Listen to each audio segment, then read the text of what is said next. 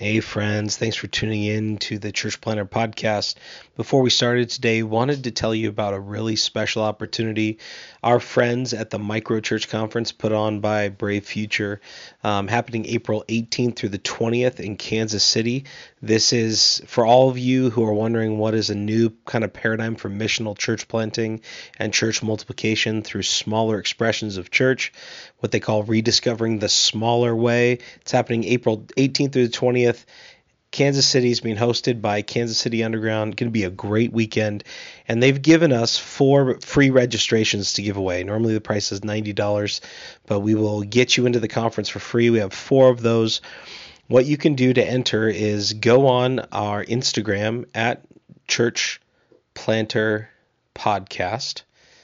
And there you'll find a DM button. Click that DM button. Send us a DM with your email on it and your name and where you serve. So you email, name, where you serve, and you'll be entered to win one of 4 Micro Church Conference registrations. You just get yourself to Kansas City and you can be there and learn a ton from our friends at Brave Futures. Hope you enjoy the show today. Sir, the possibility of successfully navigating an asteroid field is approximately 3,720 to 1. Never tell me the odds. I'm Pete Mitchell. He's Peyton Jones. And this is the Church Planner Podcast.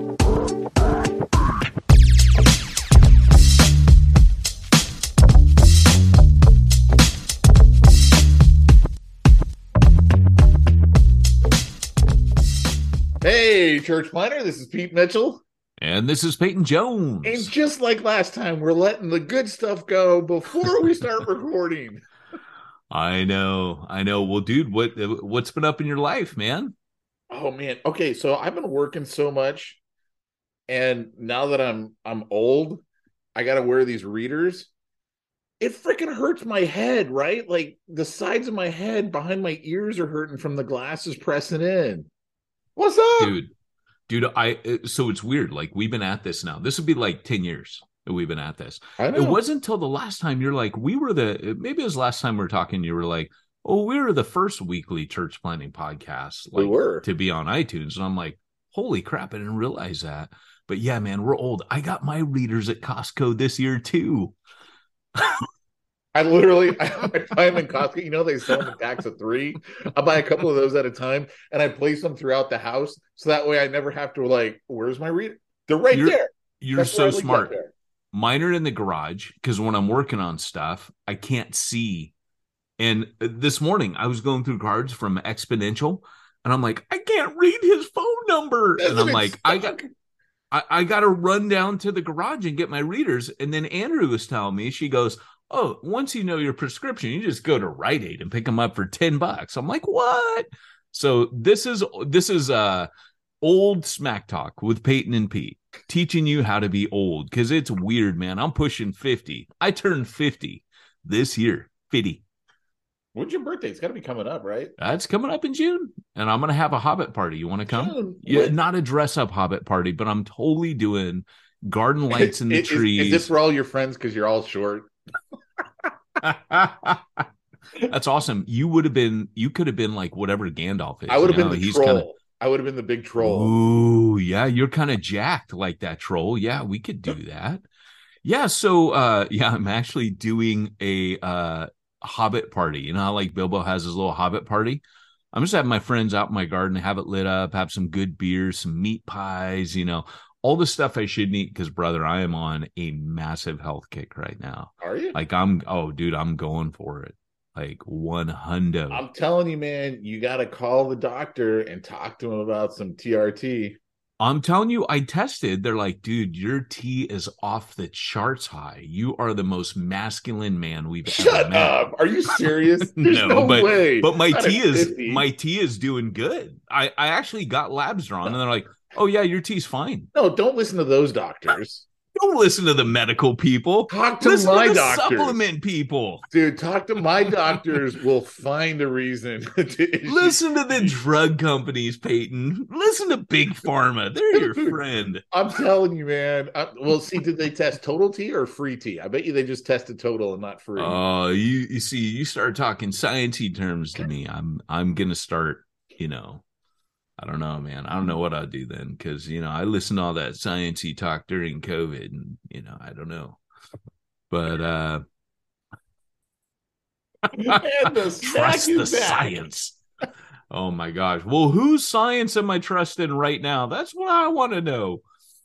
Oh my gosh, dude! That conversation though yesterday that we had via that text chat was off the chain. Oh Man. yeah, tell them about our text chat. This is actually former podcast listeners. Now that they know us, maybe they won't listen. But Well, really, there was only one former podcast listener, oh, just Vinny. Steve-O wasn't a listener. I, I It was Vinny. no, just Vinny. Steve, I could see Steve-O listening to the new one. I just can't see Steve-O going back and listening to the old one. Like, here's the crazy part: we started the podcast when he was like 13. Like, what? No way, dude, he's like 23. holy crap, I didn't realize he was that young. Yeah, he's like 23, Oh my 24, something like gosh. that. No, Yeah, so we've got this this chat group, and the name changes all the time, but it's Vince Cordero, who we used to mention him because he would drop this funny. No, we never knew him. I thought he was one of the guys that would drop all that funny crap on Facebook. No, we never knew him. My brain's going. We've talked about. Yeah, this. he even like when you first like got introduced to him, he's like, "Oh yeah, we've met before," and you're like, "Oh really?" Like so no, funny. so he's not one of the guys from before. No, what happened was apparently we're friends on Facebook, probably because he's a church planner. Yeah. And I mentioned, oh, I got a Vic on Fortnite. He's like, oh, you play? Here, friend me. Oh my gosh. And honestly, I was like, wow, a friend on Fortnite. Okay. Like, well, so now it's almost nightly that we all play Fortnite. The old podcast witnessed your hobbies, right? We went through. Let's see if I remember. I won't remember all these. The Charger was one. Guns, working out, Fortnite. My favorite line from the Charger is when I'm telling you about the Charger, and I'm like, I'm looking at it, and you go, "What kind of gas mileage does it get?" And I go, "Who cares?" Apparently now they're putting a speaker because it has to be electric. Oh my gosh! So you press the pedal, which gives you an electrical charge, and then it engages a speaker that goes vroom vroom under your dashboard. Yes. I honestly sometimes cannot believe the world that we're living in. Well, at least Dodge goes, hey, the only reason why we're going to electric is because the government's making us. We don't want to do this, but we basically don't have a choice. So at least they were like, we don't want to go to an electric Charger and Challenger, but we got no choice. There should be settings on that thing, though, when you hit the gas that shouldn't just go vroom. There should be a screeching tires effect as well, right? And then in the back, like this sirens, like you should have different levels of this, right? Then like calling in the National Guard, almost like Grand Theft Auto. There ought to be different settings on the Charger. I bet you someone will hack it, and when you press the gas, it's going to go, eat you mama! Ijaba Nobada. Oh, wouldn't that be rad? You got all these Star Wars, dude. If you could like come up with whatever the speaker says, like if you could, oh my gosh. La cucaracha, la cucaracha. Like, I used to have Mr. T in your pocket in my car. I think I still have Vader in there where I can play. In fact, actually, no. He's right here. For such a time as this. All right, you ready? This is what I used to have in my car, but I had Mr. T in your pocket, like, shut up, fool. I mean, that's great, right? Like, I would love that if Mr. T would be like my ways, like, I bet the fool doesn't make the right turn at the light. That would be amazing, right? If he was like your Waze voice. See, come on. I didn't even hear it. What was that? You didn't hear it? Oh. You can't hear that? No, not at all. Stupid speaker. It was all right. Well, Dodge. I bet you it was made by Dodge. Yeah, probably. But anyway, so we're in this group. Tell them what happened yesterday. Oh no, so we got into some theological topic. I don't even remember what kicked it off. But you got Vinny, who's a church planner, me, who's a schmuck who's been hanging out with church planners. You're in it, but you're always so busy that I just kind of assume you ignore most of the chats that go on in there. But there had to have been I don't know, 200 texts, 300 texts yesterday back and forth. And then we got Adam, that's Vinny's brother-in-law, Steve-O, who's been in Vinny's church plant. And man, what I don't even remember. I remember the punchline because I had that joke. I've been holding on to it for like an hour. I'm like, I really want to tell this joke so bad, but I don't want to make him feel bad.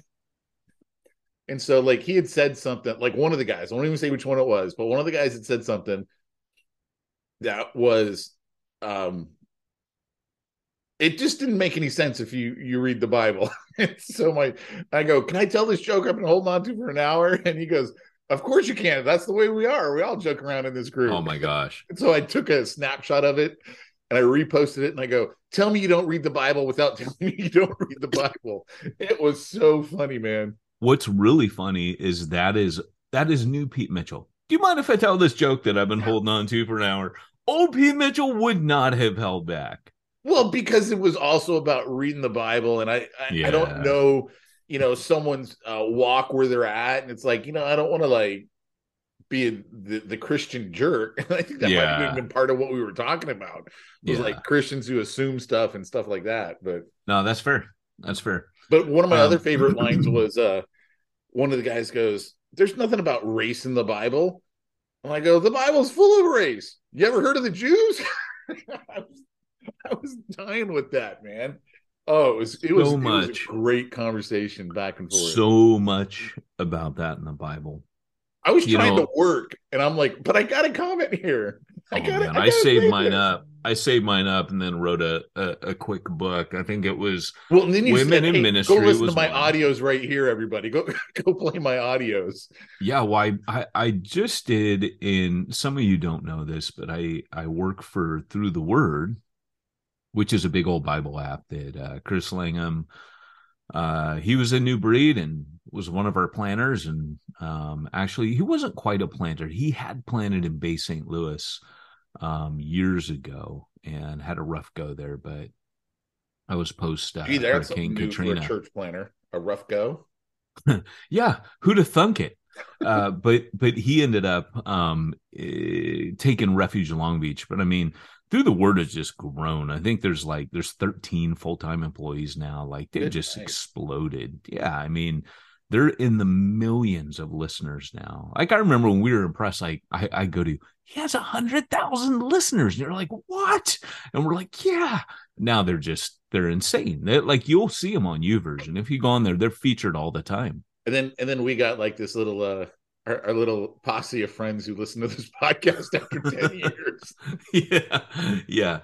Actually, this podcast does okay, man. It did okay. I mean, we're rebooting it, so who knows now, right? Yeah. No, hey, with Robert Fraser on board, even though we're going to make fun of him a ton, hey, it'll be good.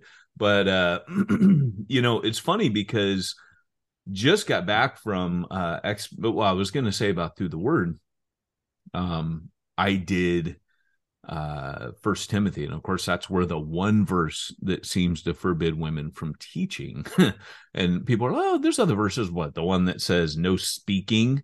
Yeah, sure. Try to explain that one by saying women shouldn't ever talk in church. Good luck with that.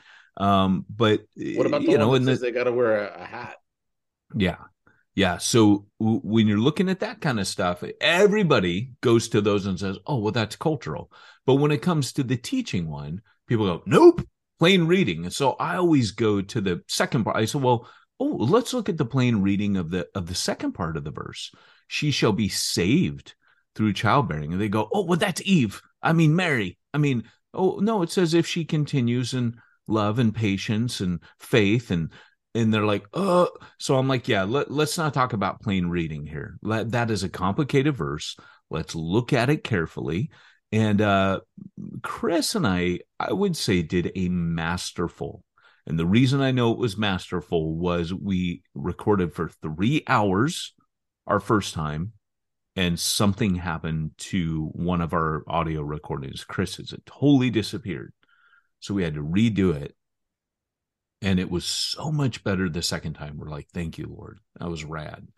But if you want to hear a masterful exposition, you have to get the Through the Word app, listening to that day. It's 10 minutes. And then if you enable show B sides are where we talk through the actual if there's a controversy or a complicated issue, we'll give ourselves more time. Like we might do a 20-minute B-side. We did 3. So there's like an hour of content on that where we unpack it and walk through it and help people navigate. Why have I never heard this? Why when it says take authority over a man, it says strangled to death? What does that mean? Where's the connection? What was happening in the church? So we talk through all of that, and I think we make a pretty compelling argument. I wouldn't say like watertight, like you have no room to have your own opinion, but if what we can do is at least say, hey, you don't got to be a liberal and you don't need to undermine Paul. What I would argue is you don't understand what Paul is saying here, and I think I can help. So might sound arrogant, but I mean, we all approach a scripture with different. Yesterday in the conversation, someone was like, "But we shouldn't have disagreements," and I said, yeah, "Well, that was part of that conversation."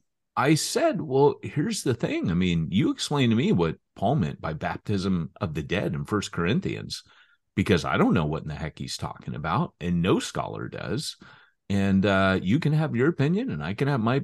Like, there are things in the scripture that just take a little bit of work, time, and understanding. And some things, like Peter says, Paul writes some things that are hard to understand, which some twist to their own destruction. So, I mean, that's par for the course, isn't it? Oh, we got deep again. Look at that. We did. This is supposed to be smack. We apologize. Those of you that coming back, this isn't like the old one. All right, let's talk Star Wars. No, we're mature now. I haven't seen the new what is it, Mandalorian? Is that the new season that's out? Yeah. I haven't seen any of it. Okay. All right. But what did you think of Andor? Have we discussed this? I really didn't like the first half. Right? Was it like 12 episodes? I don't remember how long it was, but I remember it took a long time to get into it, and then I was like hooked. But it took a lot to get into it. Probably like the first 6 episodes. Dude, I cannot disagree with you. At first, when I'm not seeing stormtroopers and I'm seeing this like firm that they hired to police, like the Empire subcontracting to the security guards, I'm like, oh, that's weird. I came to really like that. And that villain is so creepy, right? Like he's just so weird. He's like a mama's boy. The way they wrote him was so masterful. At first I'm like, oh, this is totally like young people, they're writing this weird villain and after a while I was like, no, they've set up. We were talking about Rogue One the other day, and we were saying like the villain in Rogue One, the way they made him such a ponce with his white cape and everything, they did such a good job. And this felt like that to me. It actually felt like Rogue One and Andor really are connected. Like it is the show you would have expected from Rogue One. I just thought it was good. And it has that same flavor. So I thought they did well on that. Boba Fett, all I needed at the end was to watch Boba Fett riding a Rancor monster, and all was forgiven. Except for the rainbow scooters. I still can't get over the scooter gang, that they were a thing. They actually tanked and ruined the show, but I'll always have Boba Fett riding a Rancor. Yeah, no, Boba Fett, it only got good when they brought back the Mandalorian. Yes. More about the Mandalorian. Yes. True. But see, even the Mandalorian, the first season was really hard for me to get into. Oh, really? I like the second season a lot better. Yeah, I know. But see, you and I also have very different opinions on, most movies and TV. That is true. Like you're the Notebook, and I'm Taken. So, those are like our movie genres. Nope, really, that's what I get. I do have to say Notebook is a fine film.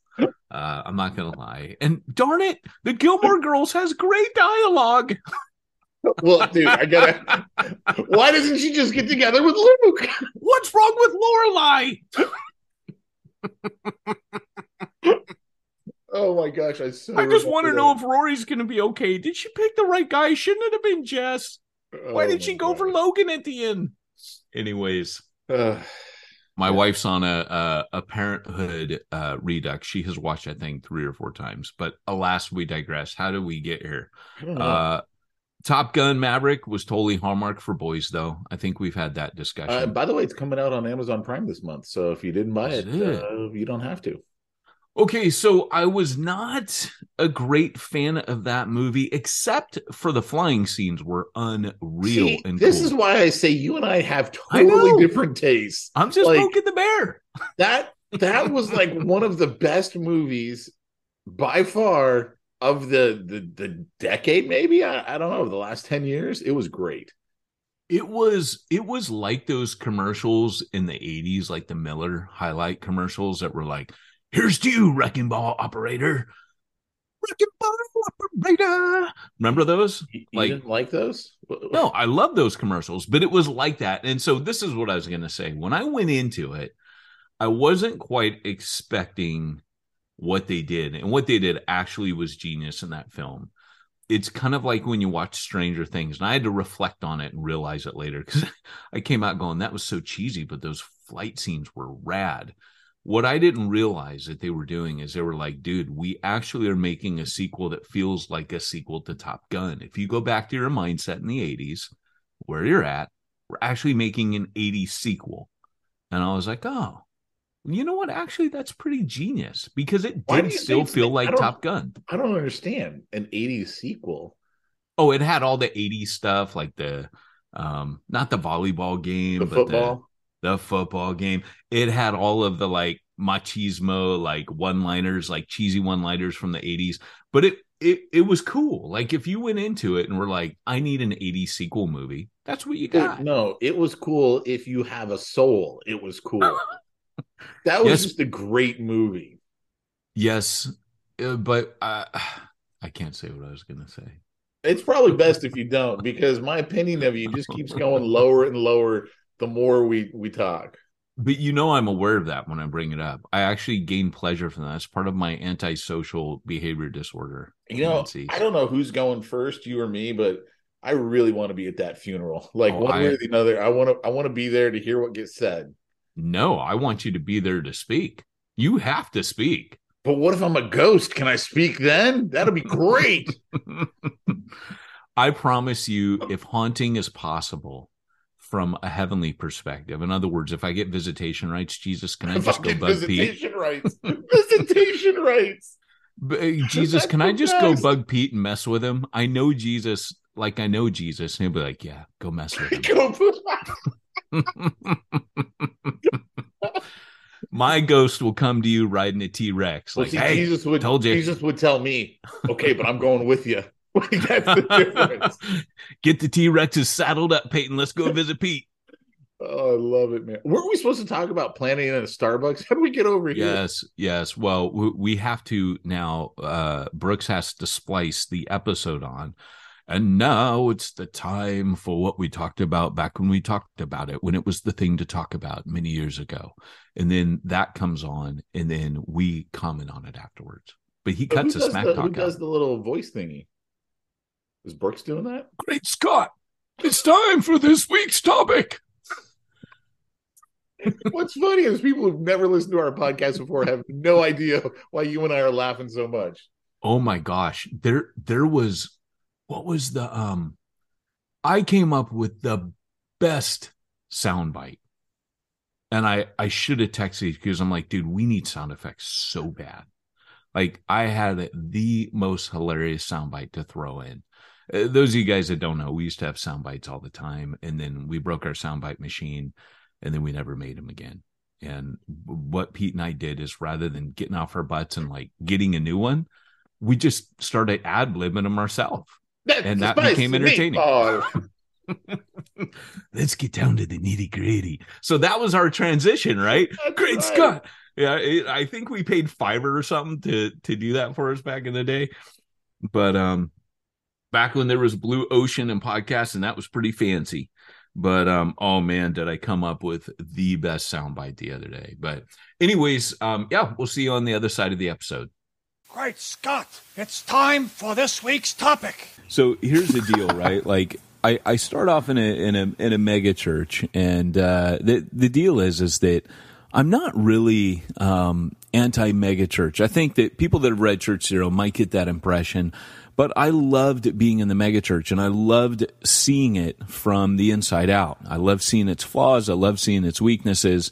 But I ended up getting kind of sucked in. I think I mentioned that I basically got sucked in because my youth pastor, his wife was sick, and he was my mentor, and so that was a real hard time, and I was just keeping the seat warm. And one thing led to another.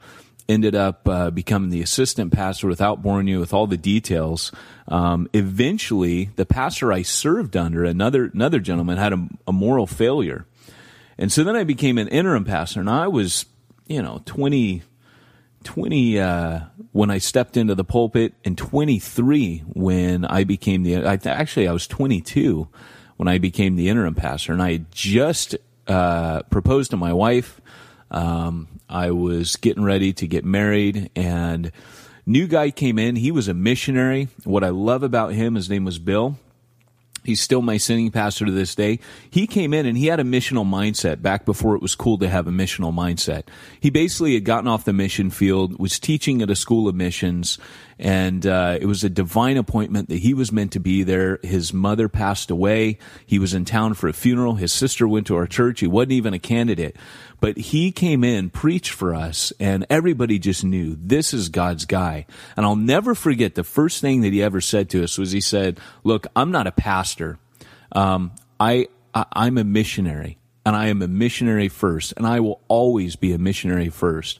And my aim is to make all of you missionaries." And, since then, like countless books have been written about it. He just has always had a missionary heart. And so he began to really challenge and change me, because I was such a bookworm, like I mentioned, that he'd come in and I'd be reading these incredible books and, kind of hitting the Puritans, and he'd come in and say, "What are you going to do today?" And I'd say, "I'm going to read." And he'd say, "Well, aren't you going to go conquer the world for Jesus?" And I'd be like, "Well, maybe. We'll see. Probably change the world from behind my desk." And that was kind of the start for me. I was his first missionary sent out, and the Lord was just kind of even then niggling in the back of my mind, like, you need to get out from behind the desk, you need to actually start doing stuff. And then when I headed overseas, I went to Wales, and I ended up at Dr. D. Martin Lloyd-Jones's church there, and they asked me to be the evangelist. And I didn't even know what an evangelist did. And so what happened was they kind of showed me the ropes and said, you go door to door, you do all the nasty stuff people want to do, open air preaching, you run all kinds of events, you talk to people on the streets. So I did that stuff for like a year, and not a single why person. don't you just briefly explain what is open air preaching for people who don't know that term? Okay, well, open air preaching would be when you go out into like a town square and you start preaching like to people walking by. And what's interesting is Charles Spurgeon actually has a chapter on this called On Extemporaneous Speaking. And of course, he just means street preaching. It was kind of a big deal in Britain. You can go to Hyde Park today and see it. It is a dying breed, even in Britain. But I actually learned a lot while I was there. I made some observations. Number one, most middle-class people think you're nuts for doing it, just like they do here in America. But there is a heritage there of it. Unlike America, it's not as big here, but they have quite a heritage. But one thing I did notice was cultists, drug addicts, the lower class, the down and outs, the homeless, they all listen. About 10% of the population respond extremely well. So you'll hear people today kind of poo-pooing street preaching and say, it doesn't really have a place. That's not true at all. It just doesn't have a place with people with money. With the people that are truly in need, street preaching works like a charm. And I've seen Muslims break down in tears on the street as a result of street preaching. It just can be a powerful medium for different people. But anyways, for me, it didn't work. No one was converted. So what eventually happened was that 9/11 hit, my support dropped in half, and I had to go get a job. And so I ended up working in a factory making TVs for Sony. And I'll never forget sitting on that conveyor line, and I had a really important job of wiping springs on a TV frame to make sure there's no dust in there. It was a very important job. Felt very special. Nice. And the fact of the matter is, I felt ripped off, man. And I remember thinking, I've traveled halfway around the world to be a missionary, and here I am making devil boxes, And what's the deal with this? I don't want to be doing this. And, lo and behold, Pete, 3 people got saved in that factory within a few months. They were my first converts, So, God started to show me then, hey, real ministry, Peyton, is outside of the church walls. That is real ministry. And when I look at, we're talking about church planning, right? That again was the start. That was the continuation of the Lord just tapping me saying, hey, I'm over here. You think ministry's over there? It's over here. And if you want to come with me, I'll take you. But up to that point, I was like, hey, God. That's a really interesting concept that just kind of hit me as you were saying it. Real ministry happens outside of the church, outside of the walls. And I think that concept right there is going to, it's going to raise a lot of questions and stuff, and stuff that we can't really get into on this particular podcast because we've already got a lot to cover. But, I think one of the things that I'm going to want to hit on is how you view some of these big launches that people do for church planning. Because, it almost seems the opposite of what that statement was, which is, the real service is happening outside of the walls. Yet, when I look at, the big launches that go on of, hey, we're going to have 200 people show up our very first weekend, and, we're basically starting off on a well-established church, it almost seems the opposite of that concept. But, maybe not. Yeah. I'm just... No, you're right.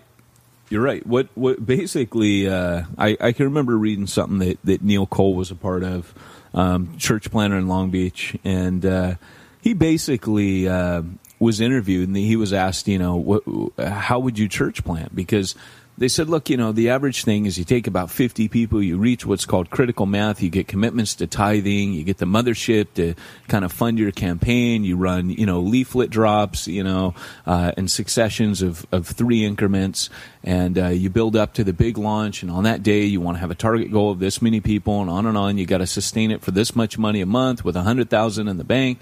And then they said to Neil Cole, what's your method? And he said, well, basically, I'd probably go 2 by 2 into that city. We'd probably take a bus there so we could get to know the people. We'd get off the bus, and we'd walk around and pray for the city, and we'd ask for God to open doors. And we just start seeing what happens out of our conversations. And, when you hear that contrast, you really, it's not hard to tell which one is closer to the book of Acts and how the Apostle Paul operated. And we've gotten so far away from that. The amazing thing to me, and of course I'm a little bit of an alarm bell ringer, people don't even notice it. The saying that the fish is the last one to notice the water. We're in this weird church culture right now that doesn't even stop to examine itself and say, is there a reason with all of our size and money and power that we're having so little impact? Maybe it's because we are now the establishment, and Christianity as the establishment has always been ineffective. But Christianity as a renegade movement, as a countercultural underground thing, has always waxed strong. Interesting. You want me to go back to my story? Because I'm going to round it up here. Didn't mean to take you away from your story, but yeah, go ahead and go back. You didn't mean to take me away from myself. Okay, more about me now. Here's the deal. Basically, so I started seeing God work outside of the church, and what happened was, we out of Lloyd Jones's church, we wanted to plant a church, and I was the evangelist, so I was a part of this kind of like little commando team that was planning this. And then the senior pastor resigned, and I was yet again an interim pastor, and I felt at that point they were all kind of chanting, Peyton for president, Peyton for president, and some of the leaders knew how radical I was, and they just said, you know what, he's not the guy for us. And they were right, because I warned them, I'll break your church if you hand it to me. I didn't know at that time I had an apostolic ministry, but I knew at that time that God was calling me to do some radical stuff. And so this kind of commando unit to go plant in the next village over, I didn't feel that I could take that. And so I felt it would kind of siphon people out of the church, and I didn't feel right about that. That church needed to be there, and it needed to be healthy for what it was doing, but there also needed to be another church plant. And so I got recruited because the guy who stepped in at that time, he's now developed a great evangelistic gift. He's a powerful gospel preacher, but at the time he wasn't confident in that. So he would ask me, Peyton, will you come and preach the gospel? And I said, look, I'll come once a month. And so what I started doing was almost like an itinerant style ministry. I took a pastorate out in the west of Wales, but I began to itinerate for evangelism. Preacher for hire, have sermon, will travel. Should have been written on the back of my card. But people were asking me to preach the gospel. So everywhere I went, people get saved, including this church plant. And as I'm reading Acts and reading the epistles, I started realizing, hold on, what I'm doing, in other words, my skill set, people are calling on me.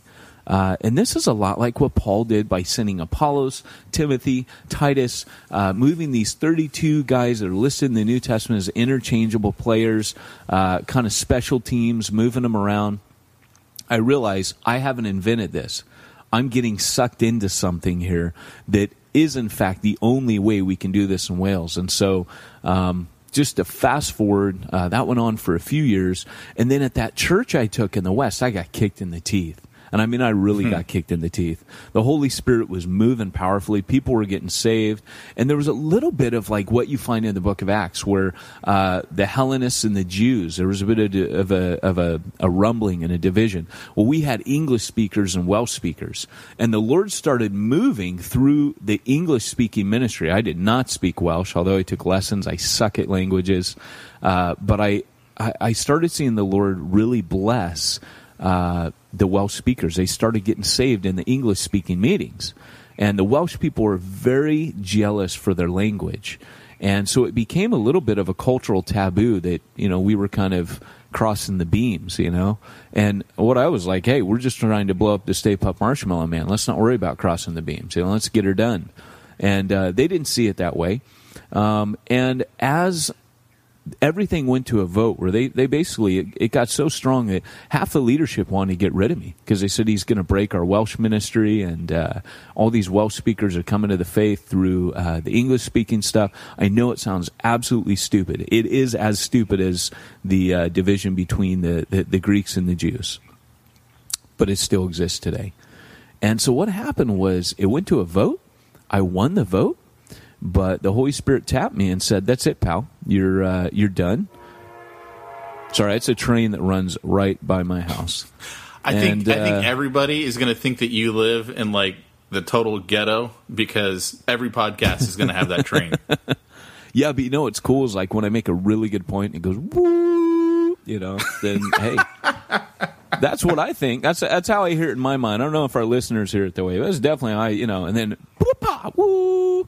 So anyways, so what happened was I ended up, I was cool with that. All right, Lord, I'll go. But here's what it did to me. It made me an impatient man. And I think to a certain degree, church planners need to be impatient. They need to be impatient about reaching the lost. When I left that pastorate, I actually, after a while, God didn't tell me what to do next. And I started getting cheesed off. And I started getting angry. I got angry at God. I got angry at Christians. I got angry at church. And I told God, I quit. And if I ever end up in ministry, I swear I will never fight through Christians to try to reach the lost ever again. I'm done with that. And what ended up happening was, I went to Starbucks. I was heading back to America. I had quit.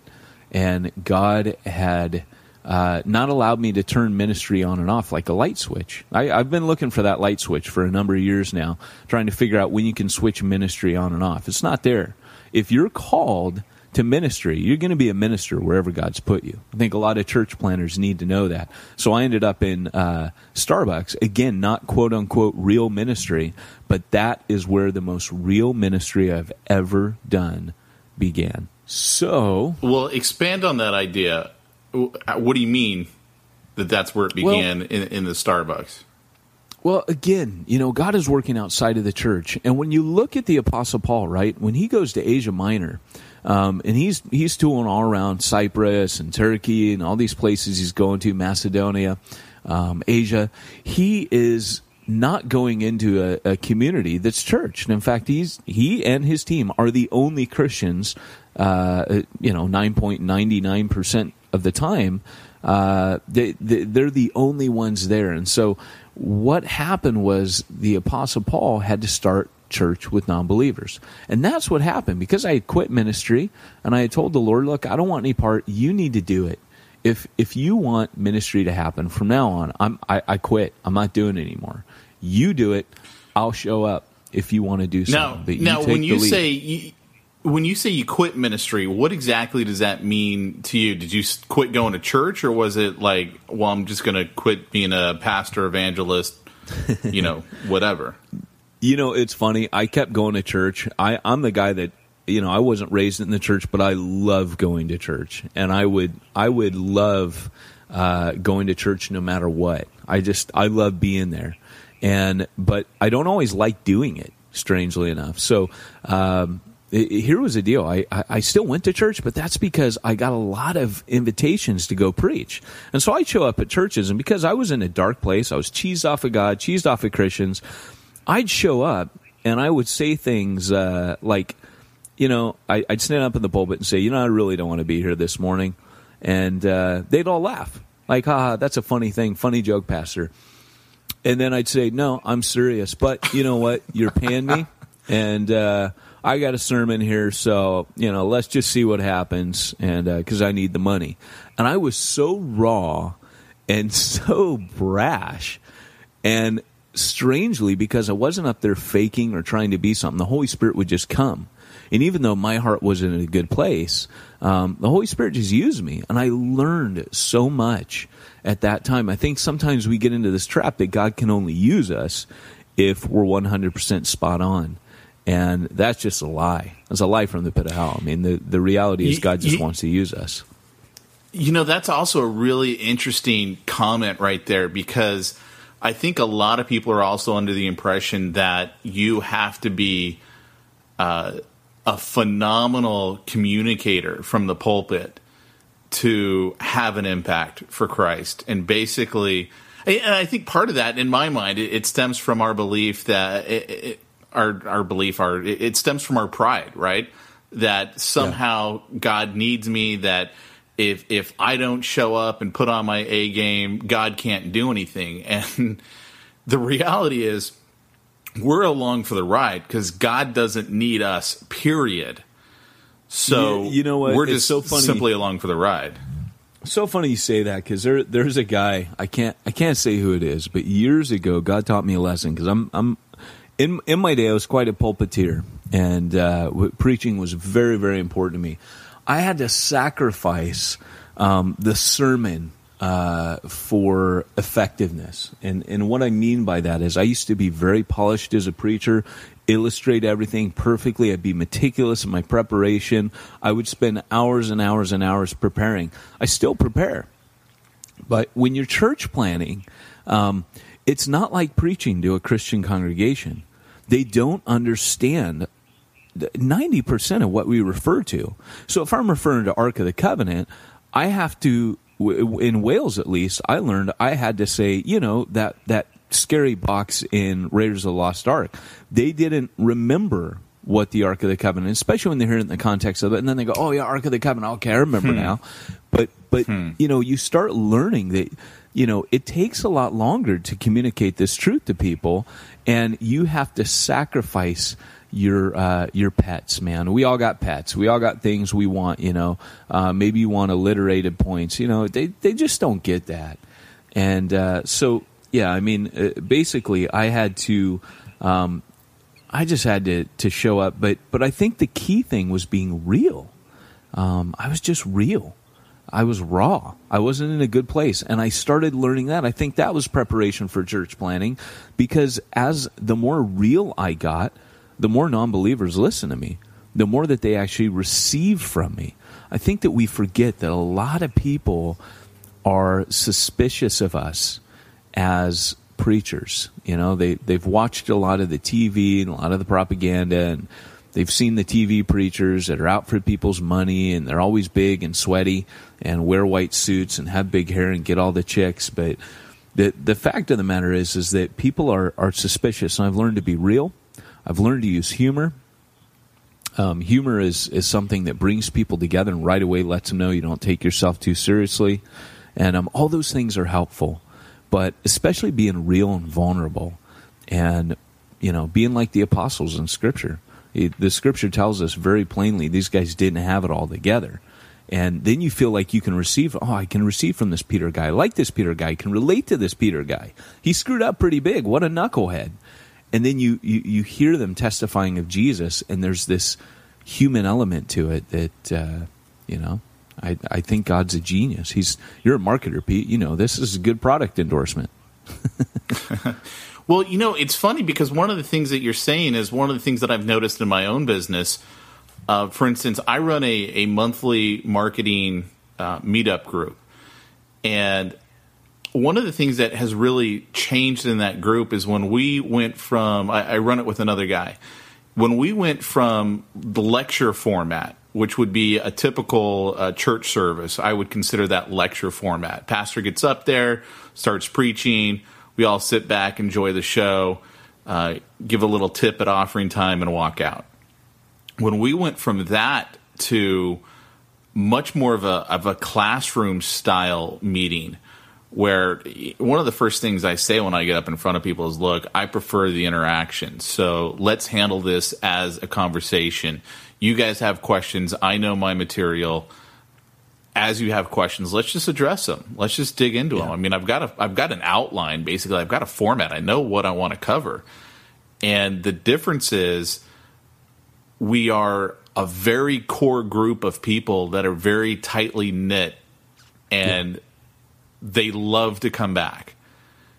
And we're not as big, and I certainly don't make, actually, I don't think I've made any money off the group because I don't pitch any product at it, but to me, it's kind of like if you take that same mentality, and that's what you're saying, and you apply it to the church format of, we know where we're going to go with this, but let's go ahead and have room for questions. Let's go ahead and have room for interaction, because the unchurched are full of questions, man. They're full of it. They are full of it. It's funny because when I ended up going to Starbucks, and I remember I've quit, and but you can't turn the light switch on and off. So I say to God, and this is where this interaction thing came in for me, because Dan Brown Da Vinci Code was like the huge bestseller in 2005. And people were saying things like, hey, have you read this book? Because they'd come through the bar, and I was a talkative American, and I'd be chatting, and they'd find out I was a preacher, and they'd say, what do you think of this book? Because this Starbucks was in Borders Books. And so there were books everywhere. It was like a massive Starbucks and a massive Borders Books. May they rest in peace. And what happened was, so I'm saying to the Lord, so many people are asking me about this book that I've got this working relationship with. Lord, what do you want to do? And I I'd already thrown the gauntlet down, so I was like, remember, God, you got to do this. If you want me to do something, I remember praying that morning. Most of my prayers at that time had 4-letter words in them. I'm just being real with you, that I was in a dark place. But I said, Lord, if you're going to do it, you're going to have to do it.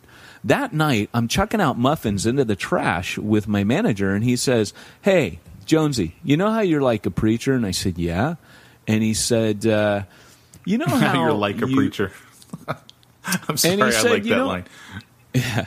He said, would you ever want to throw a religious group here, a church thing? And I said, well, maybe. What do you got in mind? He said, well, the district manager's been breathing down my neck. It is a Starbucks after all, and we do need to have social events in the community events. And he goes, and we really suck at that. I've never had a community event here. He said, would you like to throw something? So I said, yeah, I will. All right, and I'm just looking up all right, God, thanks for opening that door. I said, look, here's the deal. I'm going to be talking about Jesus, though. Is that cool? And he goes, yeah, man, whatever you want to do, just get the DM off my back. So we roped off half of the Starbucks. Now, we're back in America. I've still never seen a Starbucks as big as this one. No exaggeration.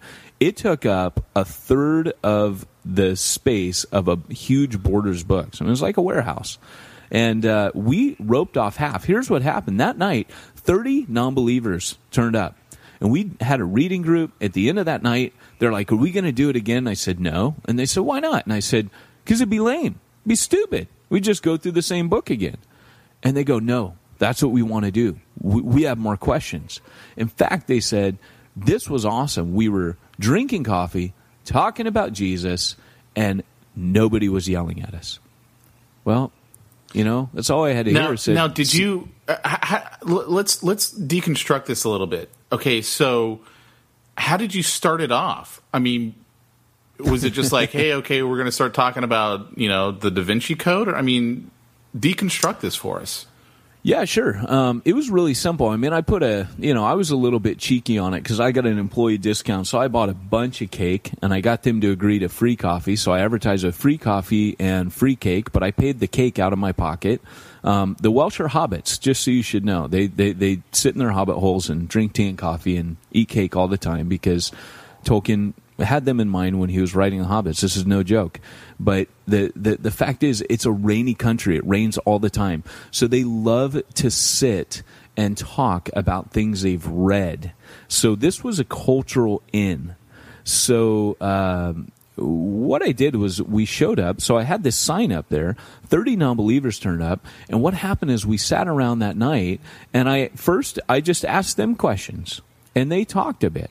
And then I'd ask them another question. They talk, and I'd ask them about the book. And what do you think about this? And do you think Dan Brown, is onto something here, or do you smell a rat? And I'd get people talking, and then I would say, well, look, I'm going to speak for 10 minutes, and I'm going to give my opinion. I am a preacher, and I had also recruited from a seminary an Old Testament scholar. Even though he was Old Testament scholar, he was fairly knowledgeable on New Testament academics. So he was kind of like our secret weapon. He stayed quiet the whole time, and about maybe 40 minutes in, it lasted an hour and 15 minutes, he spoke up and said, well, I'm a scholar, and boom, boom, boom, and this is what I think. And so it's always good to have a guy like that. In Refuge Long Beach right now, we got a guy named Don Stoner, Pete, and he's our big guns. He helped invent something called the compact disc. You might have heard of it. He's a mad scientist and pretty knowledgeable guy on just about everything. So it's good to have big guns. Didn't he write a book on Einstein's theory of relativity or something like that? Yeah, he's written a handful of books, and so. Going back to the Starbucks thing, what happened was by the end of the second night, they said, "Now what are we going to do?" And I said, "Well, nothing." And I'm running through my head like Life of Pi. That was a new book out at that time, not the film it is today, but it was a new book, and I'd read it, and I thought, well, it deals with universalism and. That's what most people believe. So, and I just have to say this real quickly. When Dan Brown wrote a book, I did a double backflip for joy. I was so happy. Christians here were mad. They were protesting. They were throwing rocks at Dan Brown. Same with Life of Pi. A book about universalism comes out. As a missionary in the UK, I did double backflips over that. Not because I believe Dan Brown, not because I believe in universalism. I don't. But because of the fact that it becomes a platform when you're a missionary to talk to people about Jesus. If they're reading those books, hey, I'm going to read that book, and I'm going to talk to them about it. So one man's castaway becomes a missionary's treasure. Make sense? Yep. So anyways, going back to this. So at the end of the second night, they're like, what are we going to do? And I said, I don't know. We could do this. We could do that. And one lady raised her hand and said, excuse me, but maybe... how Dan Brown talked about the Gnostic Gospels. Maybe we could read the Gospels that Jesus' real followers wrote. And then the Holy Spirit was tapping me like, hey, dummy, do you see what I'm doing here? Are you ready to do this? Because I'm here. I'm already working. I'm working in spite of you. I'm working all around you. If you want to come with me, I'll let you. But this is what I do. You showed me what you could do for a number of years. Now let me show you what I do. And Pete, you know from being at Refuge Long Beach, I mean, I just get out of God's way, man. That's it. I don't got to control stuff. I don't got to be the big boss. I get out of his way. He is a supernatural God, and he delights in revealing his arm, in glorifying his name. And that's what that church became. That church became a church where I was along for the ride, man, but I wasn't driving or steering.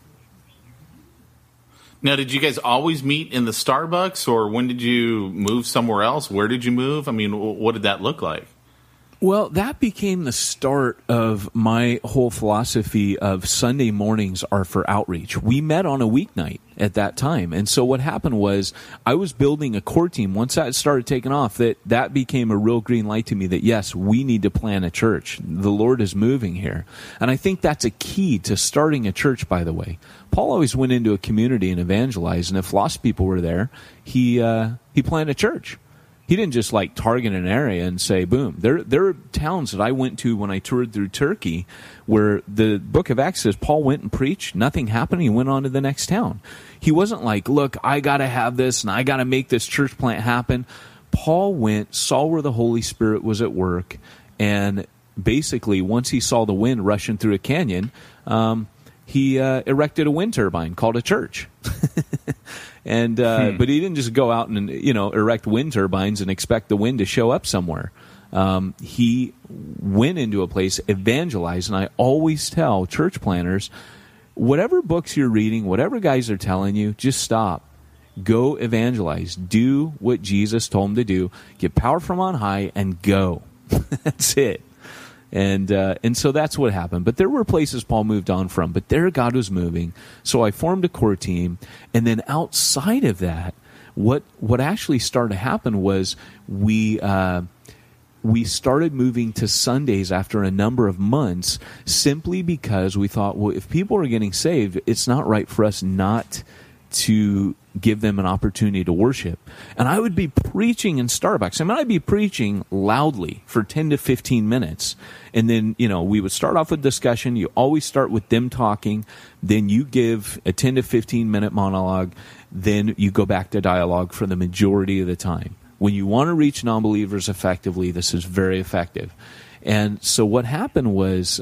Wait. Okay, hold on a second. All right, so you said you start off with them talking, so their discussion, and then you preach, and then you go back to Q&A? Absolutely. Because if you start off preaching, it's a game changer. You want to hear them talk first. You want to pose questions. You want to throw teasers out. You want to get them all excited and frothing at the mouth about the subject, and then you come in. Boom.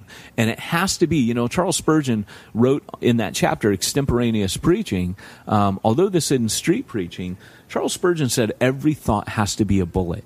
In fact, he went on to say, if you let me teach for an hour, I'll take a few hours to prepare. If you give me 30 minutes, I'll need a week. He said, if you give me 5 to 10 minutes, I'll need a month.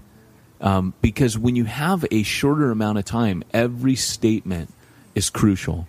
And so I started learning to make every thought a bullet and to ask for God to bless that. When you started out, the discussion at the beginning, were you providing questions to people to start discussing? Or was it like, okay, today's book is The Life of Pi, discuss? Let me back up a bit, because what I haven't told our listeners is that in that second church experience I had where I got kicked in the teeth, I had already discovered this. I was in a university town, and I'd already kind of gotten the idea. This was the oldest university outside of Oxford and Cambridge, University of Wales Lampeter, St. David's College. So when I was outside of there, we were doing work amongst the students, and we thought we need to do something in a neutral venue. So we went to a what you would call like an athletic center, and we met in a room there. We served food. Students always come to food. So again, it's thinking like a missionary. But then we were like, we need to bring them into a place where they'll want to talk about God. So I have a funny sense of humor. So my kind of under the leading of the Spirit, but also using my own gifts and personality traits, which God always does if you let him. I basically came up with, does God have a sense of humor? That was our topic question. So I'll kind of walk you through how that looked, and this will kind of tell you how Starbucks looked. But this is a really clear example of this. Basically, it was, does God have a sense of humor? So when they turned up that night, I asked them, do you think God has a sense of humor? And I posed the question, but I let them talk about it for about 15 minutes. And what was coming out during that time was people's misconceptions. No, that's why you always see that religious people are so serious, sucking green persimmons, on and on. And then you had other people going, oh, I think he probably does have a sense of humor. I mean, look at me, right? And, you were just finding different cross-sections of people's beliefs. And when you throw events like this, you're always going to be dealing with a kaleidoscope of thought and belief. You will not ever have a consensus when you open it up like that. So what happened then is I stepped in and said, right, now I'm going to talk 10 to 15 minutes, and I walked him through all the reasons I thought that God had a sense of humor. And it was very ordered. I said, first off, from what we know, right, from creation. Number one, farts. If God made us, we all know that farts are funny, and they were meant to be funny. Every culture on the world laughs when someone next to them farts. I was in a movie theater the other night watching Superman, and right at it was amazing timing. Right at the point where the supervillain is trying to attune his powers so that he doesn't hear everything, and everything gets serene and quiet in his head, the guy next to me ripped the hugest fart. And that was just comedy beyond comedy to the entire theater. Everybody in the theater, while it was dead quiet, the guy ripped this huge fart right behind me. And so, people were laughing in the room. What was great about this event is it's the first Christian event these people have ever come to, and everybody's laughing. And we're talking about the funniest stuff that happens in creation, the stuff that happens in nature, some of the animals God made, some of the funny things that happen, in science or scientific discovery. And then I said, well, check this out, the Bible. And so I started talking about hey, you think Shrek is funny? Hey, God had one up on Shrek. Thousands of years ago, the Bible talks about a talking donkey. And the story's meant to be funny. Balaam's donkey is a funny story. You're meant to laugh at it. And so I just started going through the Bible. All the things that Jesus said that were funny, where he calls John and James sons of thunder. When they say, Lord, call fire down on these people. I mean, there are an amazing amount of humorous things if you know what to look for in the Scripture. And so at the end of that, my closing point for that was, well, there's a lot of things about God. If we're wrong about God having a sense of humor, what else could we be wrong on? And so then we opened that up to discussion. And people started just throwing things out. Some of the Christians threw things out. That, God is punishing us, or, blah, blah. What else about God may not be true? And it was amazing to hear all these things. What are some of your thoughts about God? Why do you believe that? And then I closed it off by saying, well, come back next week, and we're going to talk about what God says he's like. God gave us a very clear picture to know exactly, so we're not guessing. And of course, where I'm going to go. The second night, I led him up to Jesus, where Jesus says, hey, if you've seen me, you've seen the Father. And so during my talk, I tease it out. I just repeat the process. By the third week, it was who is Jesus was the topic. And so in 3 short weeks, I brought people from completely unchurched, uninterested, non-concerned, to suddenly not being able to wait to the third week to hear about Jesus. By the way, those are the kind of meetings that got me in trouble. Wait, whoa. What do you mean they got you in trouble? What do you mean by that? Well, that was at my second church. That's when the Spirit really started moving. And so by the time I went, so the establishment, the church did not like that things were getting a bit out of control. People were getting saved. Welsh-speaking people were coming to this English meeting because this was a cool meeting. And it was growing, new people coming in all the time. And what happened at the end of this was that when I went to Starbucks, I already knew what the potential of something like this was. I just didn't know that 30 non-believers are going to turn up. But I already seen the power of what I term synagogue-style evangelism. when it says that Paul went into the synagogue and reasoned with the Jews, there was discussion. And I've since come to believe that dialogue and discussion is one of the most powerful evangelistic tools you can possibly use. Sure, I agree. In fact, as you know, I'm on the board of directors for apologetics.com. And these guys, they do a radio show, which is also a podcast, and really how they got started with their whole ministry. Well, one, it got started because the CEO of apologetics.com, he was getting his degree, I believe, in apologetics, his master's degree at Biola. I don't think it was an undergraduate. I think it was his graduate degree. And so he just happened to get the domain apologetics.com, and his professor's like, well, I should give you an A just for getting that degree, or that domain, I should say. And you know, that was such a cool thing. But what they did when they first started it, this is back in the days when forums were still kind of new on the internet. This is, 13 years ago. And they created just a bulletin board system where people could ask questions and the dialogue could start. And that was really what they did. They just happened to do it on the internet. And it was, they basically just had one rule. You have to treat people with respect. Yeah. And so, no flaming or anything like that. And it just opened that communication up, and people were able to dialogue back and forth. That's awesome. And, it's funny because you asked me the question earlier. You said, what about, did you keep that format? Did you stay in the Starbucks? We did for a number of months until we felt that, hey, these people aren't able to worship this God that they're coming to know. So we're going to have to go out of the Starbucks and actually get in a building where we can worship God. And so what happened was we made the decision that this is working so well, we're not going to sit in rows. I read an article this week that the title was brilliant. It was "Life Change Doesn't Happen in Rows, It Happens in Circles." And so we sat around we sat in horseshoes. We arranged the chairs rather than in rows in half circles, and stuck coffee tables in the middle of that horseshoe with the deliberate intent of reproducing the atmosphere that we had in Starbucks. I mean, everybody knows that Starbucks creates that environment called the third place. And there's since been books written about this, The Gospel According to Starbucks by Leonard Sweet. But I got to be honest with you, before all that was being talked about, I was living it as a Starbucks partner, as a barista. I was seeing it happen. And they had taught me this philosophy that people will pay $4 not for a cup of coffee, but for an experience. And I was like, you know what? That's what church ought to be. Church ought to have that third place philosophy. The first place is where you live. The second place is where you work, right? The third place is where you want to be when you're not sleeping at home and you're not working to earn your crust.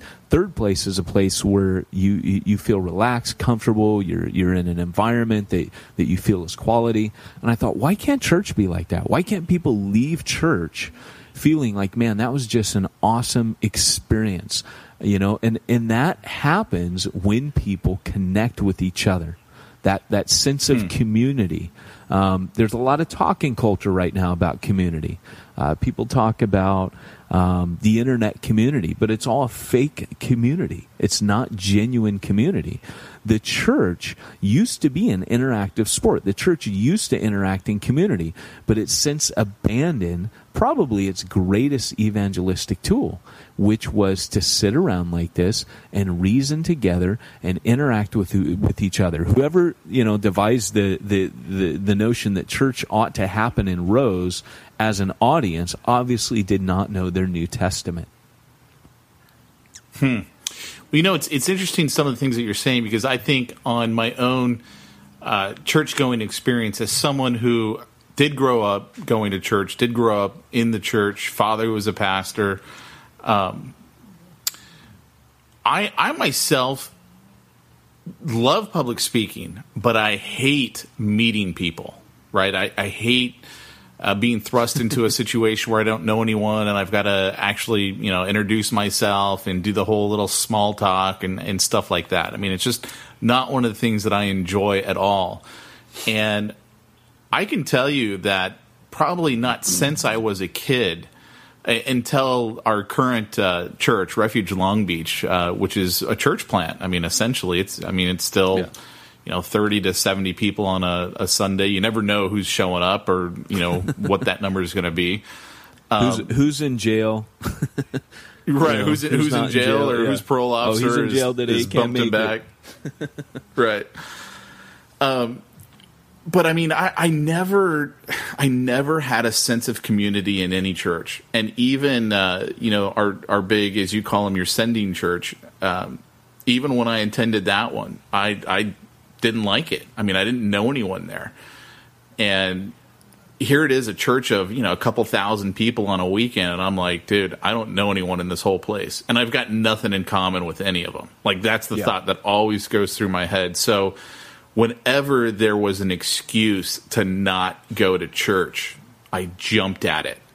Like, if Jamie's like, oh, I've got my wife's ice skating coach, right? So every once in a while, she's got to do a competition, and she's got skaters, and so she's not able to go on Sunday, or she might be, out of the state at a competition, something like that.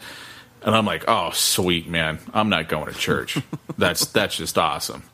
Because to me, like, going without her would be even worse. Now I'm totally alone, and I know no one. And the funny thing to me is there's never, like, one of the things that just resonates so well with me in your message in your book, Church Zero, is you talk about the youth have left our church. And I realize I'm not as young as I used to be, right? But I still see myself as young. And it's like there's no one my age. Yeah. I mean, but there really is no one my age. There's no one who fits my demographic. First of all, I'm self-employed, which already means I'm an oddball. I'm a serial entrepreneur. I'm always starting up new businesses. I currently have 3 of them going on. And it's like there's no one I can talk to.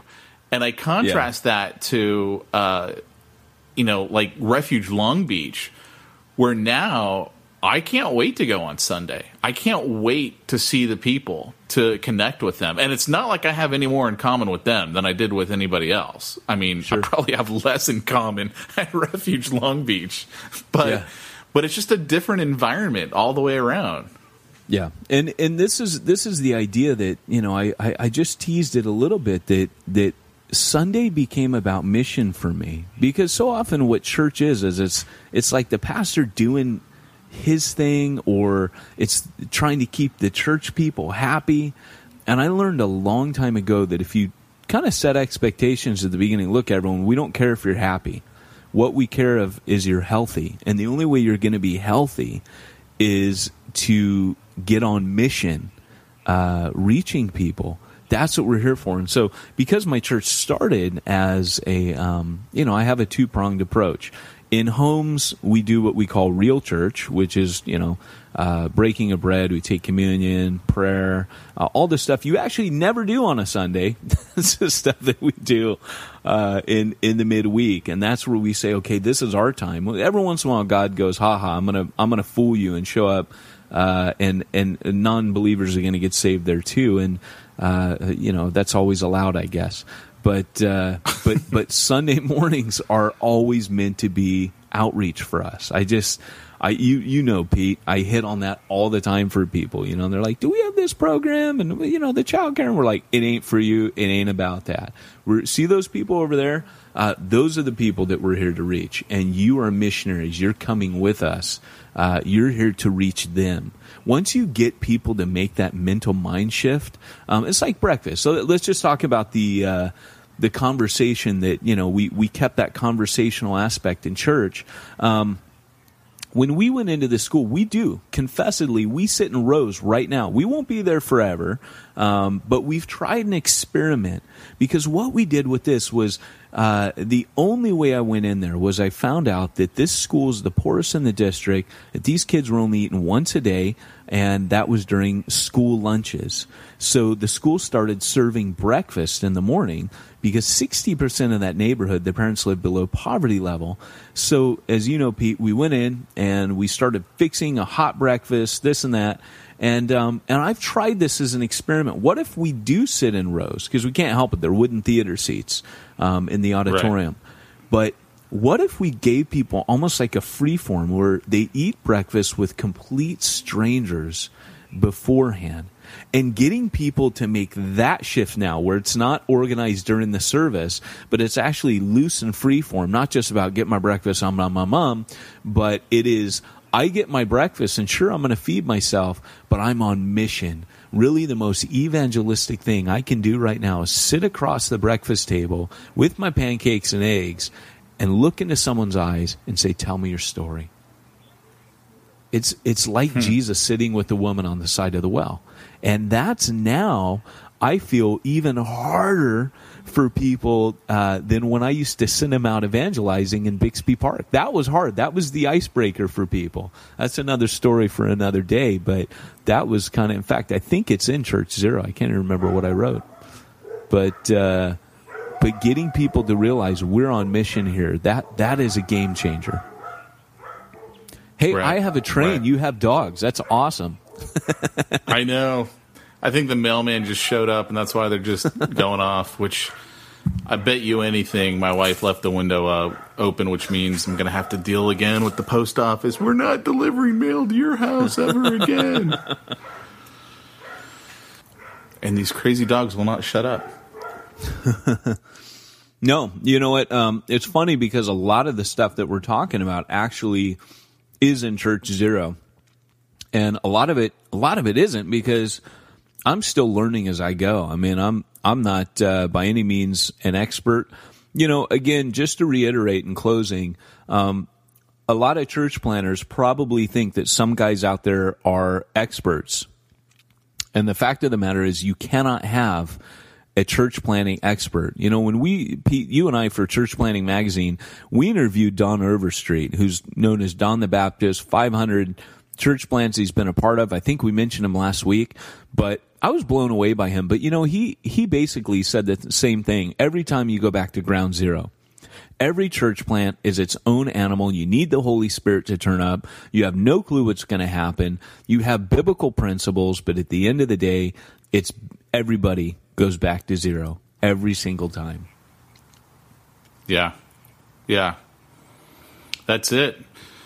Well, hey, look, on the next podcast, we'll actually dive into kind of the core to church planning. I think this was good just because it gives people another viewpoint on church planning, and probably, you know, one that's not nearly as sexy as the big launches that you hear so much about. And yeah, but this is what really connects with people. And isn't that what it's all about? Yeah, you know what? There's nothing sexier than the Book of Acts. I mean, really, it's funny how you say it, because they're big and bad and they're flashy. But at the end of the day, I think if you give people a choice between what happened in Acts and what happens in what I call guerrilla planning, where you're low to the ground, you don't have a lot of resources, you got to move quick, you need the Holy Spirit. Guerrilla planning is probably sexier at the end of the day, but people just don't know that yet, because it's not safe, it's not secure, and it's definitely not popular, and it's not talked about. But it's probably more effective in the long run. Well, and that's the thing. It's not popular, but I mean, really what it comes down to is, what is it? Why are you really wanting to plan a church? Like, what is it that's driving you to do it? Is it, well, I want to get into ministry, and of course I've got to have a good, safe, secure job. And, you know, we've managed to turn being a pastor into a career of, you know, you can make a decent living depending on the area you're in. And so, this guy over here, he's got a great book on how to do a mega launch. And, you know, I'm basically just going to siphon off Christians from everywhere else and start up another church, which is not to say that God cannot work through that, because, again, God doesn't need us. But really, do we want to be on the front lines? Do we want to see the really cool stuff when God shows up? And, you know, for me, that's half of the attraction. You never know what's going to happen at Refuge Long Beach. You just never know. Yeah, absolutely. I never know. Makes me curious. I want to see. I want to show up. I just want to see what's going to happen next. People just turn up out of morbid curiosity. Whatever it takes, right? Amen, whatever baby. it takes.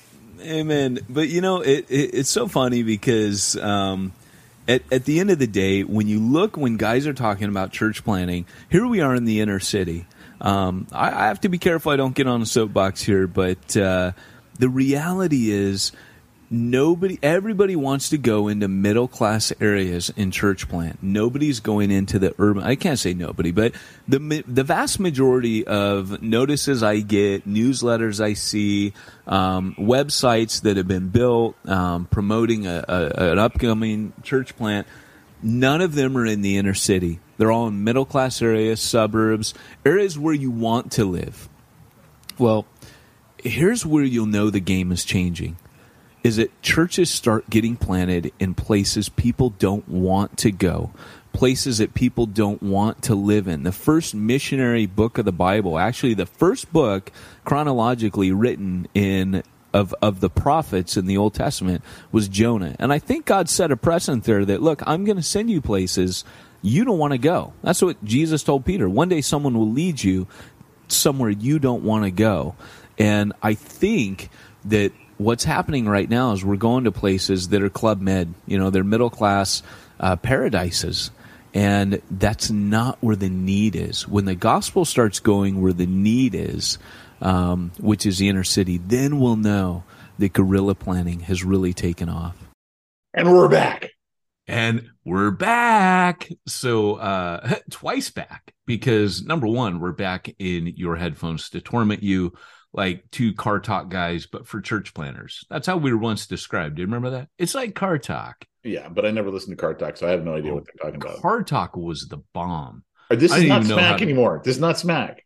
Oh yeah, you got to stick to the topic. All right. Okay, so you've now heard me talking about planting in a Starbucks back when that was kind of like a cool thing. But part of this podcast is commenting, going back on all the stuff we said pre-COVID and putting a perspective on it post-COVID. So Pete, when you hear about that now, knowing what we've all been through in 2021, 2020, 2020, I guess it was the first year.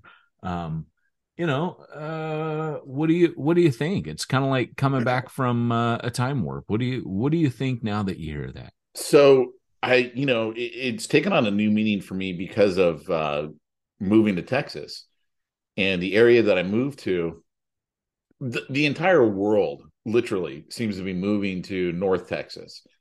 It's kind of like New York, where I walk down the street and I'll hear a language and I have no idea what language that is. Like in California, you always knew, like it's Spanish, English. If you're over in certain areas, you might be like, oh, that's got to be Cambodian. But maybe a little bit of Mandarin. But I mean, here it's like, man, I have no idea what language that is. There's so many different ethnicities that are moving here, and so the whole planet in Starbucks. The reason why it takes on a kind of a different meaning to me at this point is when we go to church here, it is predominantly white with specklings of African American.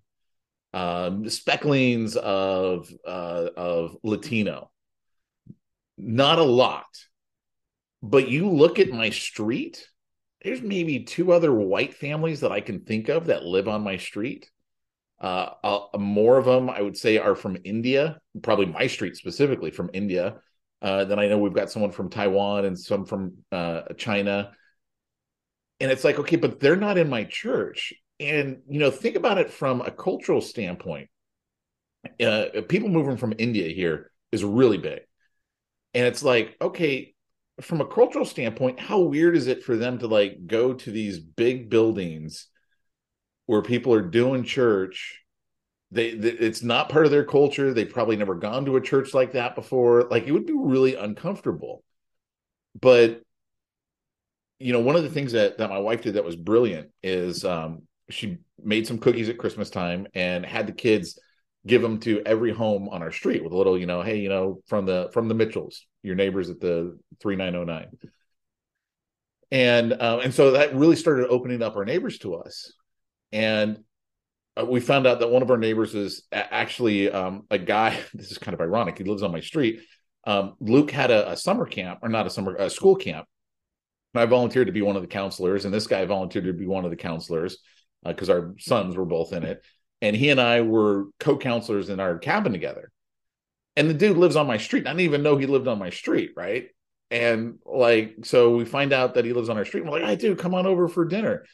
And like, it is easy for someone from another culture to come over for dinner. Like, that's totally cool. And so I could see why, doing church in non-church locations is going to help you reach the lost. Like my church right now is doing a second campus. And like Sunday, they're all proud, right? And they showed all the marketing. Of course, I'm a marketing guy, right? And I'm cringing as I'm looking at this stuff. I'm literally just cringing and biting my tongue going, okay, you are literally reaching out to other Christians. You are trying to this is not what you're thinking, but this is what your marketing is going to do. It's going to reach out to other Christians and get them to leave their church and come to your church. It is not going to reach the lost. And so the idea of planning a Starbucks to me is so good because that's a neutral territory. I think I mentioned on our last podcast, I've met with this one guy. There's a group called Holy Smokes, a bunch of Christians who like to smoke cigars, and sometimes they drink, brandy or whatever. I don't know. I don't drink anymore, as you know, so I don't indulge in that. And so I was meeting up with one of the guys, and we met over at this cigar bar near here. And I was like, yeah, this would be a place that you could totally have a church. Like, because all the people here who like to smoke cigars, like if you had a cigar church, like you could totally reach people who no one else is reaching. And he was like, oh man, if these guys had a church here, I would be here every week. I would be here. I remember going into a pub. It was like a little brewery, microbrewery, and we asked the guy, because I was sitting there. It was with Kirchhoff. We were sitting at the little bar, and he goes, I just don't know how we're going to reach my son's generation. And the guys behind the bar were young. And I said, well, listen to this. So I just asked the guy at the bar, I go, hey, me and my buddy are talking about church. And he goes, okay. And I go, well, look, we're just saying, like, most people, your age, they don't really like to go, right? Like, it's not. And he goes, well, yeah, man, like, what does that have to do with me? And I go, well, yeah, okay, yeah, like that's fair, but we kind of look at it like we do go to church, but we're kind of trying to figure it out, like what are the main reasons people don't go? Because if you have a soul, it could be like CrossFit for your soul, right? Like it could be helpful. And I go, but what would you say are the major reasons like people don't want to go? And he goes, well, I think because I always think it's filled with a bunch of pompous buttholes. And I go, yeah. And I go, that's a good point. But I go, but imagine, we got church here. Like imagine, and like people can interact. And I was just describing Refuge Long Beach, church in a public space. And I go, and he goes, yeah. But he goes, but what if I go and like people are looking down on each other? Like that's what I think. And I go, well, and I'm holding a pint and I hold it up and I said, but it's kind of hard to look down on people with a pint in your hand, isn't it? And he goes, you got a really good point. And he goes, that is something right there. And I said, well, it's funny, man, because that's why Jesus, he ate and drank with, like he would have a drink with people. And he goes, wow, that's cool. I didn't know that. And I'm like, yeah, man, can you imagine like we're here and everybody's safe to like say, well, we put a discussion question up there and everyone can talk and we're all having a pint together. Nobody's getting drunk, like that's not cool. In a church atmosphere, and he goes, yeah, I would go to that. I turn back to Eric and Eric goes, you just blew my mind, dude. Like literally, like, because it was just like, let's just ask this guy right here. And I'm like, brother, we're doing it wrong. This next generation could actually thrive if the conditions were right, And I'll tell you right now, like I'm planting again. It's funny because here I go planting again, and then I want to do this podcast again. Like that has to be a connection. We started this thing back when I was planting in Long Beach. Yep. I'm doing it now, and it's all interactive. In fact, we don't have like what I call the evangelical bow tie, where you have like 30 minutes of singing, little knot of announcements in the middle, and then 30 30 minutes of a sermon. What we actually have The right bow now tie. is That's so funny. evangelical bow tie, right? Little knot of announcements in the middle. It's funny because I can totally see that. Yeah. So what we actually do is every week it changes. It changes houses. It came out of that house cleansing. All those people are there. That entire family now has come to faith. They're all there. It's amazing. And there's actually, I would say, probably about 60% unchurched, 40% people looking for a church after another church plant closed down. So it's really interesting because we're doing this rad little church plant, and we're talking about maybe going to a coffee shop after hours. Like, coffee shops don't tend to be open in the afternoons past a certain time. And we're like, well, why don't we just meet in one of those? Because we're outgrowing the house already. If everybody comes right now, we're close to like 40, 50 people, right? I think in a couple months, we're gonna hit capacity. Like, we're almost to the point now where we can't fit in people's homes. And so we will be breaking off. It's going to be a micro church and church planting network. I think our mission is going to be, it's called the Abbey. I think our mission is going to be, this is weird, but I think I'm pretty settled on going into the prisons and helping people garden. And then one of the garden. I know that sounds really weird. I'm getting old, dude. I'm into like birds and garden in prisons. Yeah. And so we were looking. It's funny, but that dude I was telling you about at the cigar shop, he's done prison ministry, and so I told him I wanted to do it. And he reached out to me the other day and he's like, hey, we're going to get a group together who want to start doing prison ministry. That's what I want to do. But I more want to. So Bo is one of the planners with us. He and Mary are planning with Andrew and I. And we all rotate the teaching, and it's pretty cool. But Bo used to work with the San Diego County kind of concierging ex-cons in the community, like taking appointments and interviews and whatever they needed. There was a ministry that provided the service to the county, which took them to probation officer appointments. And the county and that organization, it was a nonprofit, they got into it over something, and it all broke apart. That's currently a gaping hole in North County, San Diego. There are tons of ministers involved with the city council. City council in Oceanside meets regularly. So I'm looking at all this, trying to figure it out, praying through it. But there are so many opportunities in a post-COVID world to do this. And if you think about it, even during COVID, right? The obviously the restrictions and everyone went to Zoom. My contention is most of what I wrote, Alan Hirsch wrote, Hugh Halter wrote, Brian Sanders wrote, it was all prepping. Neil Cole, it was all prepping for Caesar Cal. It was all prepping for the world to come.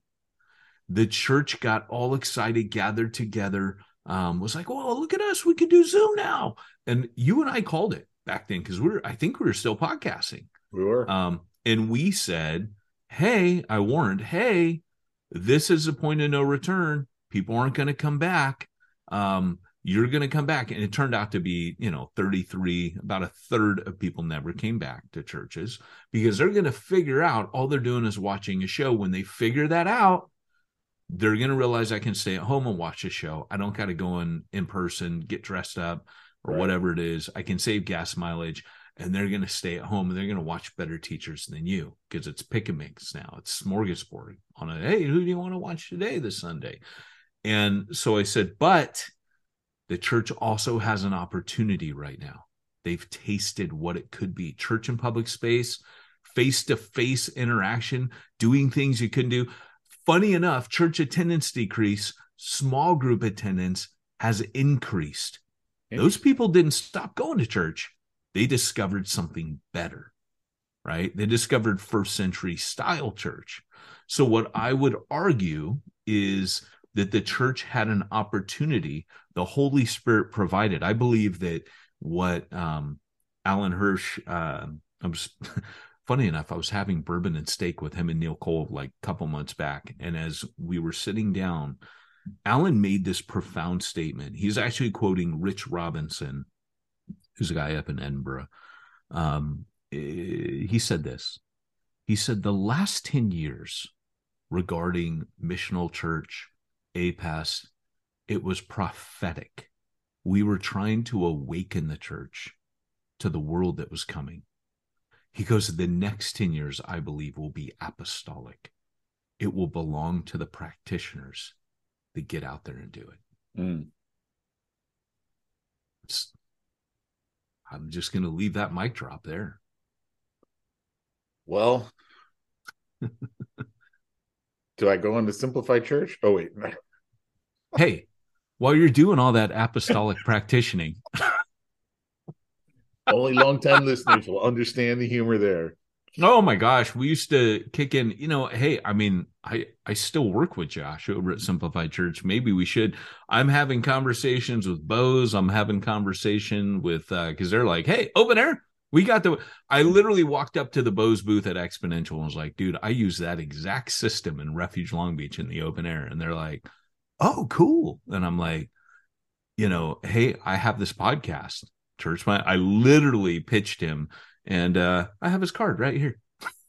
It's so funny. He wants to talk about sponsorship. So didn't we have like Regal at one time because they were like doing church and movie theaters or something like that? Yeah, we had Regal, we had Belay, we had Moms in Touch. We had MoGive until they sold off, and then they canceled the guy's credit card who used to bill every month. Man, we had all kinds of people. It's so funny, but yeah, hey. Church planner, if you are looking to get a bookkeeper, I will tell you this. We do use simplifiedchurch.com. They're amazing. They have customer service is the deal. You need a report, you need something, you need someone to make sure you're compliant with IRS. You go to simplifiedchurch.com and tell Josh, ask for Josh. He's the owner. They'll do everything from helping you start up your incorporation articles to getting registered as a 501c3 with the IRS, everything you need. Just go talk to them. Payroll, they'll give you that too. If you want to take the headache and pressure out of all the crappy stuff no one wants to do, head on over to simplifiedchurch.com and they'll do all the crappy stuff for you. That's their new tagline, by the way. That's their new motto. Do the crappy stuff for you. Right? So, yeah, that's it. Well, hey, if you want to reach the ones that no one's reaching, you got to go where nobody's going and do what nobody's doing.